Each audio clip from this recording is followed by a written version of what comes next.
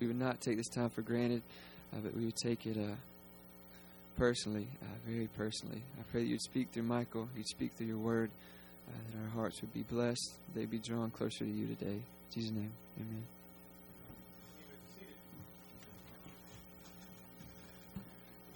Is anybody else, besides me, looking forward to when faith becomes sight? Is that just me? Anybody else interested in that in here this morning? Amen, brother.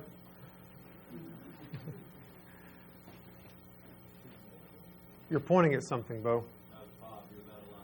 Oh, no, he's not. Someone want to get that back light? Everybody can see then. We're still experimenting. I feel like I'm really loud this morning. Am I normal? Is it just me? Is the monitor?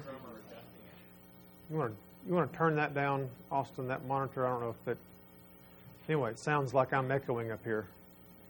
And there's people shaking their head, yes. Good morning. It's good to be here. It's good to be with you, and it's good to see each and every one of you this morning.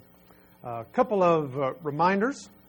When we're finished with this hour, there is elementary and preschool across the hall. There's an adult class that meets in this front classroom there. And then after second hour this morning, a lot of you, I hear stories all the time of, I wish we could, or there's this need here.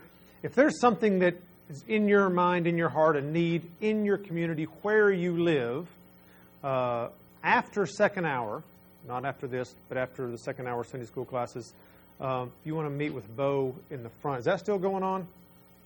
Okay, you're looking at me like, no. Meet with Bo in that front room up here, and we'd like to see if we as a church can help out if there are any needs in your community. If you've got something that's pressing on your heart or mind, you can meet with him and do that. I think those are all. Oh, there is corn up in the front, and also some tomatoes. There's fresh veggies for you to take what you need and enjoy those from gardens from our church members. You can have those. First come, first serve, no fighting over any of that.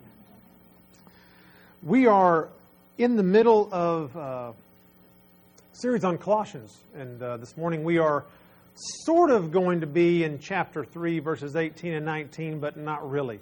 If you need an outline, Bo's got a bulletin. He'll be happy to give you one if you'll raise your hand. We have been, if you picture a drive maybe over the Cherry Skyway, you're familiar with that, or over the Blue Ridge Parkway, we have been taking a tour of some wonderful sights over the last many weeks. And time again, we stop and we look over the edge, and what we see is the grace of God. The grace of God. The grace of God. And what we see Paul doing is saying, do not get outside of that box. We've entitled the series, Don't Think Outside the Box. The box is the gospel. Whenever you leave that box, you find yourself in trouble. Paul spends almost all of chapter 2 warning the people about false deception and other world philosophies. Don't do it, don't do it. The gospel, the grace of God and truth is what we have to keep our eyes focused upon.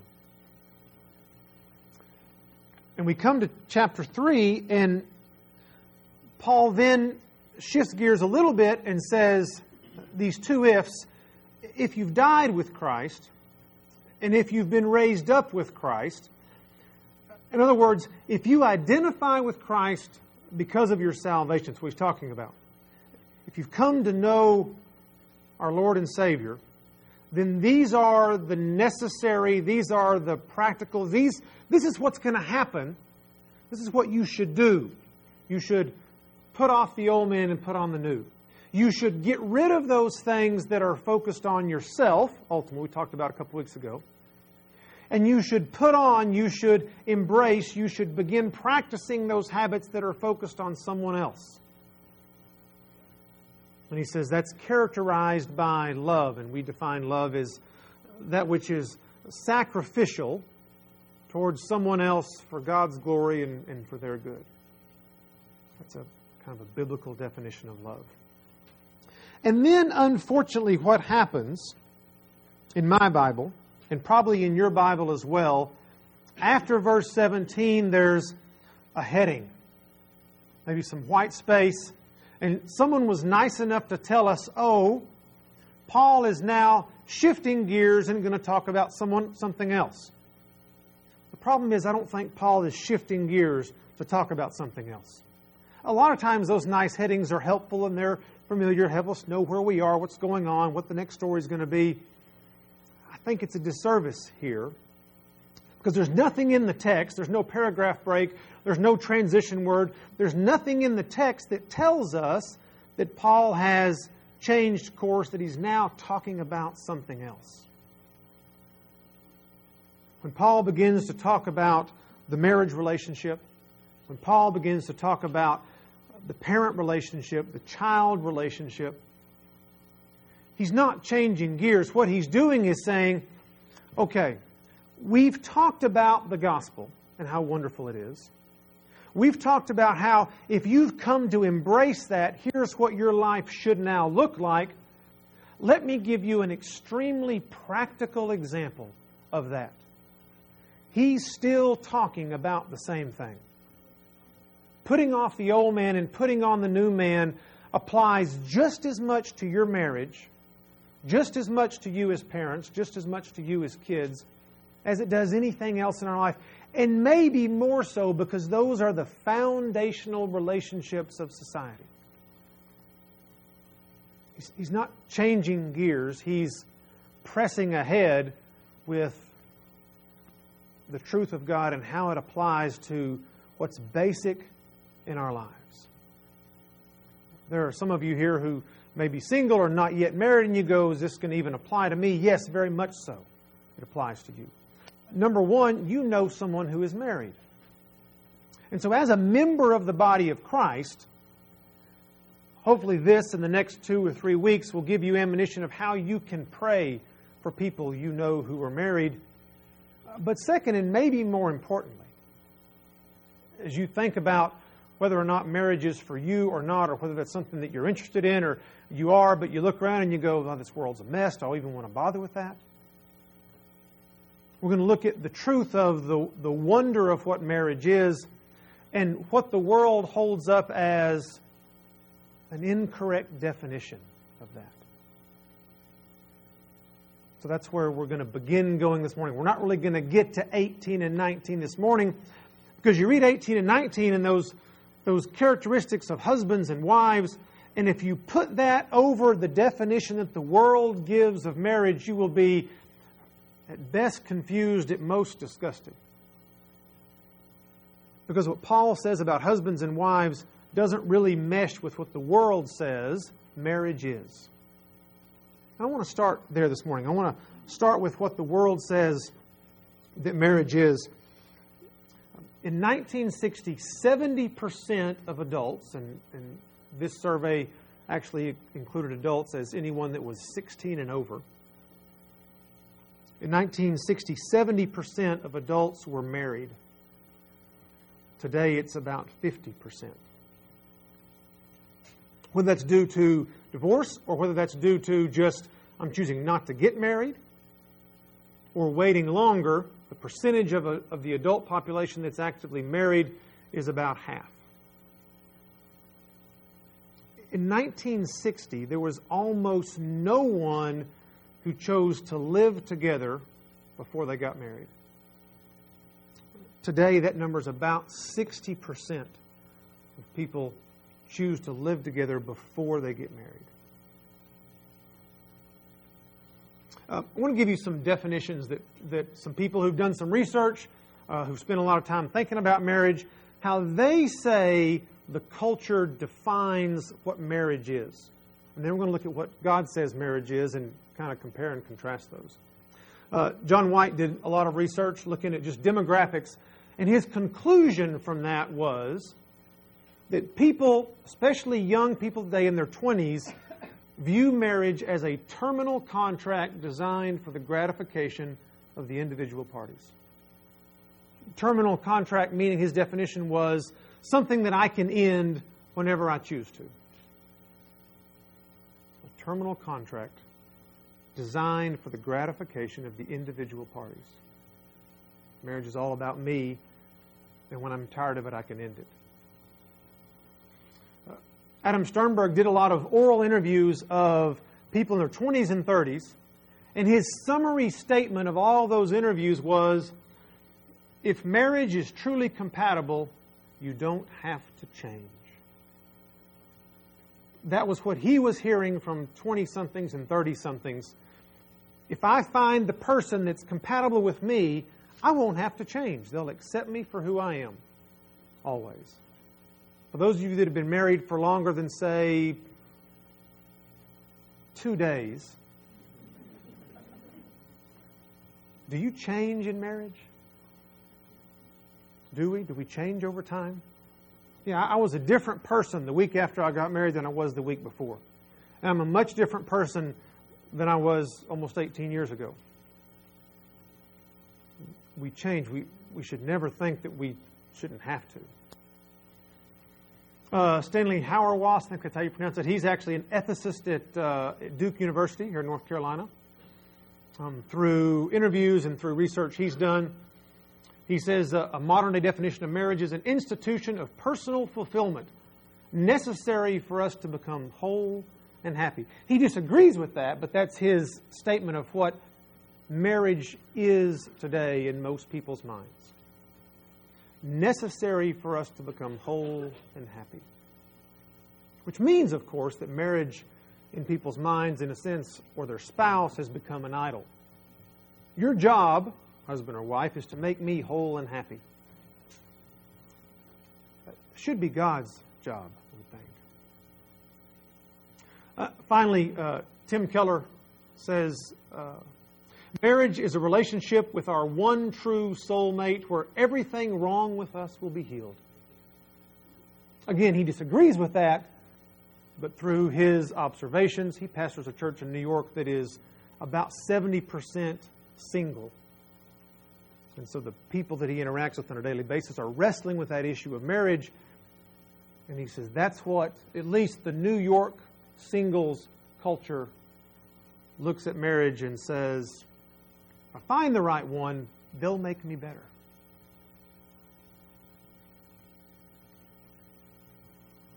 And then finally, Chris Rock, the comedian, says, you have two choices in life. Do you want to be single and lonely or married and bored? He doesn't paint a very good picture of what marriage is. I would disagree with that. You want to be married and happy and in a joyful and nourishing relationship, but we'll get to that. We're going to look at a biblical definition of marriage here in just a little bit. Two ideas I want to express. This is a little different than normal. Normally we look at a long passage and I go through it. We talk about it kind of verse by verse and line by line. And so I'm really out of my comfort zone this morning. We're going to bounce around a little bit. So just bear with me and be patient, and we'll try to have fun together. That break after verse 17, we also see that in Ephesians. I want to turn back to Ephesians for just a moment because I want to show you that Paul's doing the exact same thing in both Ephesians and Colossians. He introduces the subject of marriage in the same way, but using different words, using different terms, but he's talking about the same thing. So Ephesians chapter 5, and I'm going to begin reading in verse 15 and read through 21. Then we'll talk about that, and then we're going to jump back to Colossians. He says, therefore be careful how you walk, not as unwise men, but as wise, making the most of your time because the days are evil. So then do not be foolish, but understand what the will of the Lord is. And do not get drunk with wine, for that is dissipation, but be filled with the Spirit, speaking to one another with psalms, hymns, and spiritual songs, making melody with your heart to God, always giving thanks for all things in the name of our Lord Jesus Christ to God, even the Father, and be subject to one another in the fear of Christ. He says, be filled with the Spirit. It's really the same thing that Paul is saying when he says, if you've died and if you've been raised up. He's talking to believers. And what he's saying is, I want you to be controlled by God, not controlled by the things of the world. He gives an example of wine. Don't be drunk. Don't let that control you. Let the Spirit control you. And if the Spirit does control you, then there are some things that are going to happen. You're going to have this inner joy that is going to be contagious. You're going to speak to one another in psalms, in hymns, making melody with your heart to God. There's this, as Jesus talked about to the woman at the well, that eternal life that kind of bubbles up out of you and spills over into the person next to you. That's one of the signs that you're filled with the Spirit, is this inner joy. The next thing is, he says, be thankful to God.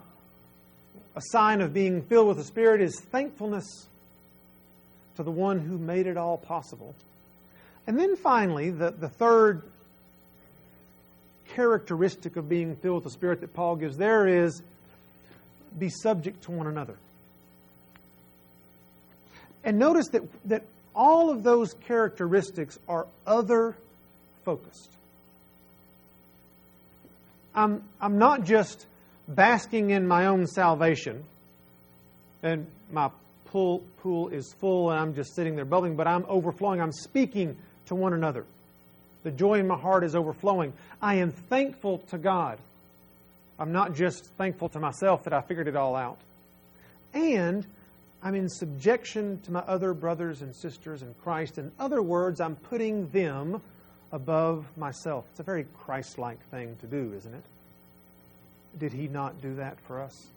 Did He not choose to put Himself in His deity, His majesty, His glory, chose to veil that, come to earth, and die? So what Paul is saying, before he gets to the marriage relationship, there's that white space in my Bible after 21, marriage like Christ and the church. Someone's told me what's coming up. That was nice of them. But Paul hasn't changed gears here. He's fixing to give a very practical example of what being filled with the Spirit and what being subjected to each other looks like, both for husbands and for wives. So you got to come back next week and the week after to get the specifics. Just want to lay the foundation, because if we look at those definitions, that marriage is all about making me happy, that marriage is all about my fulfillment, that marriage is all about finding the person that's going to make me whole and happy, what Paul is fixing to say in Ephesians and what he's fixing to say in Colossians is not going to make a lick of sense to you or to me. Husbands and wives will both be frustrated by what Paul says if I lay that over the definition of marriage that our culture says is accurate.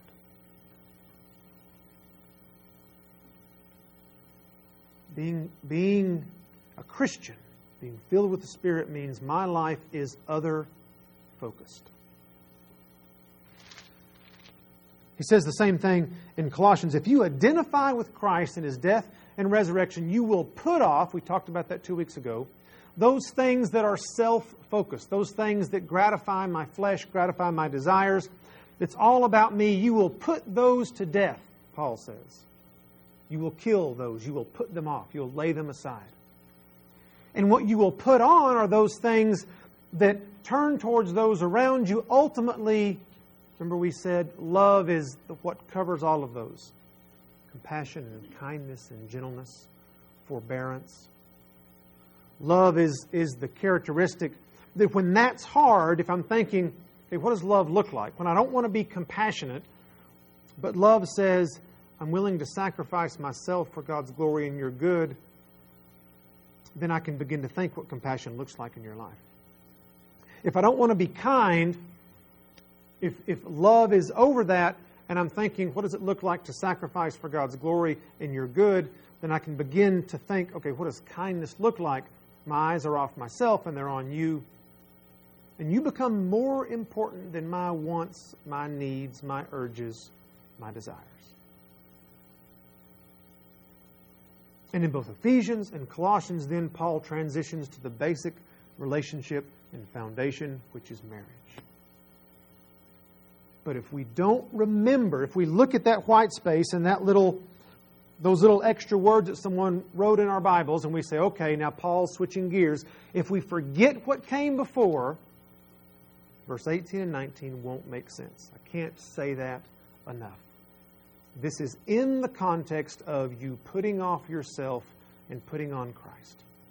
This is in the context of you forgetting about what is most important for you and thinking about what's most important for someone else.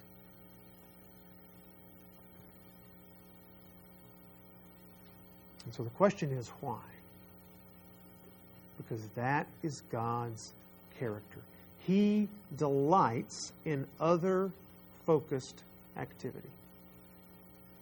You read through the Gospel of John carefully, and in several places what you see is the Father, the Son, and the Holy Spirit each trying to not outdo each other for glory, but each one trying to give the other one glory. The Son wants to give the Father glory. The Father wants to give the Son glory. The Spirit wants to give the Son glory. Over and over in the Gospel of John, he brings that point out that the Godhead, the Trinity, that is, they're all fully God. They all have the rights and the privileges of being God, and yet no one seems to be taking advantage of that. They're interested in the other person of the Trinity getting glory. It's His character to be other-focused. We read in Philippians 2 that Jesus, who was in the form of God, says, did not consider equality with God something to be grasped, something to be held on to.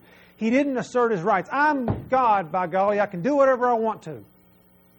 I don't have to go to the cross for you measly, ungrateful, unthankful people. He didn't do that. He could have. You read through the Gospels, there's lots of ungrateful and unthankful and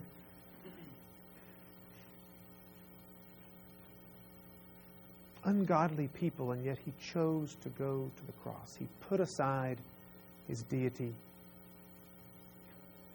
chose to be a servant for our sakes. And then Paul goes on in Philippians and says that God, because of that action, God, the Father, will exalt Him so that every knee will bow and every tongue will confess that Jesus Christ is Lord. Jesus chose to humble Himself. The Father is going to exalt Him, going to give Him glory. And then Paul finishes, so what's the result of that? For the glory of God the Father. As they give up their glory, they receive it back. As they give it up, they get it back. As they give it up, they get it back. Over and over again, Godhead seeks to glorify one another, and it just leads to more glory and more glory and more glory. He is, as a God, other-focused. And if we are His children and filled with His Spirit, then we necessarily should be other-focused as well.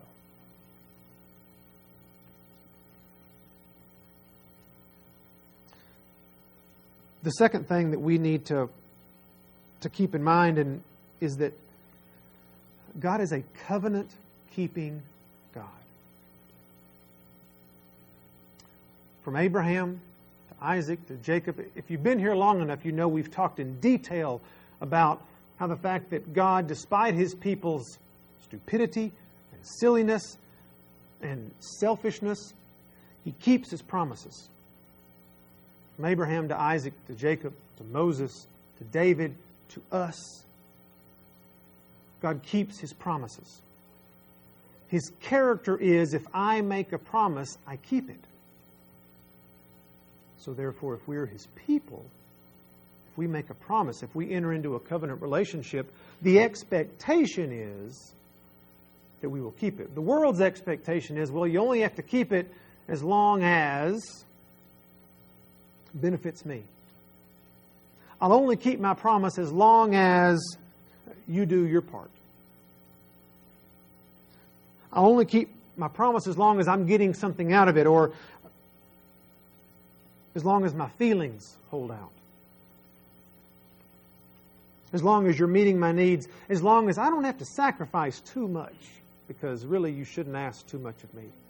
That's what the world says a covenant or a promise is. It's really conditional on how I feel, what's going on, what you're doing for me. But Paul in Ephesians says that the marriage relationship is like the relationship of Christ and the church, which is a covenant relationship. which is what we will celebrate in just a moment here this morning. The covenant relationship where God said, I'm going to send my Son to die for you and provide grace. And when you come and you change allegiance and you accept that grace, then I will come and I will indwell you with my Spirit, and one day I will come for you. And it's a promise we can trust because we read over and over and over and over again in this book that God keeps His promises. And so if we're His people, number one, we rejoice in that. And we're going to do that in just a moment together. Rejoice in God's goodness. Celebrate together His faithfulness as we partake of the bread and the fruit of the vine.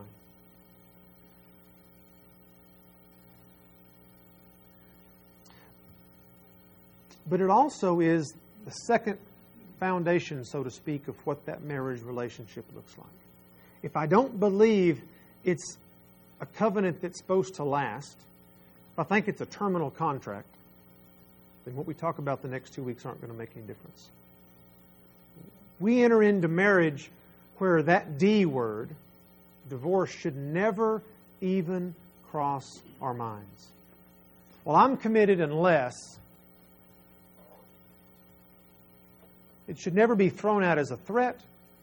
It should never be thrown out as something that you dangle in front of your spouse to get them to do what you want to do. For a Christian, someone who's filled with the Spirit, it's not an option.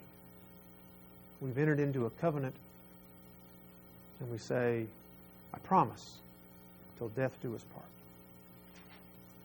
That's the foundation of marriage. And I want to give you another definition to put up against those others that the world says. Again, Tim Keller gives this definition of what marriage is. It's a union between a man and a woman which provides mutual fulfillment. See, he's not against necessarily me getting something out of the marriage, but that mutual fulfillment comes through mutual sacrifice. It's the same thing that happens when the Father chooses to give the Son glory, the Father gets it. When the Son chooses to sacrifice His life, He gets glory and fulfillment because His love, His desire is for His church. And when He gave His life for His church, what He got was He got not only His life back, but He got the church. He got that relationship. He got reconciliation. Right? We read in Colossians 1 that it was the Father's pleasure to reconcile the world to Himself through the blood of the cross. You know what makes God happy? It made the Father happy to put His Son to death so that we could be reconciled. Sacrifice gave Him pleasure because He knew it had an end. And that's the way we need to begin to think about marriage. I will only be satisfied and fulfilled when I'm willing to give it all away for my spouse. And over the next 2 weeks, we'll look in detail of what that looks like for husbands and for wives, because how that happens is different because we are different as men and women. I don't leave you hanging, but I'm going to anyway. It's the way it works. But now what I want to do is I want us to bask in, to dwell in the goodness and the grace of God. Because we remember that the night before He was arrested, or the night of His arrest, He gathered His disciples together, even though He knew they were all going to scatter. And He told them that when He served them the bread and the fruit of the vine, He says, "This is my body and this is my blood.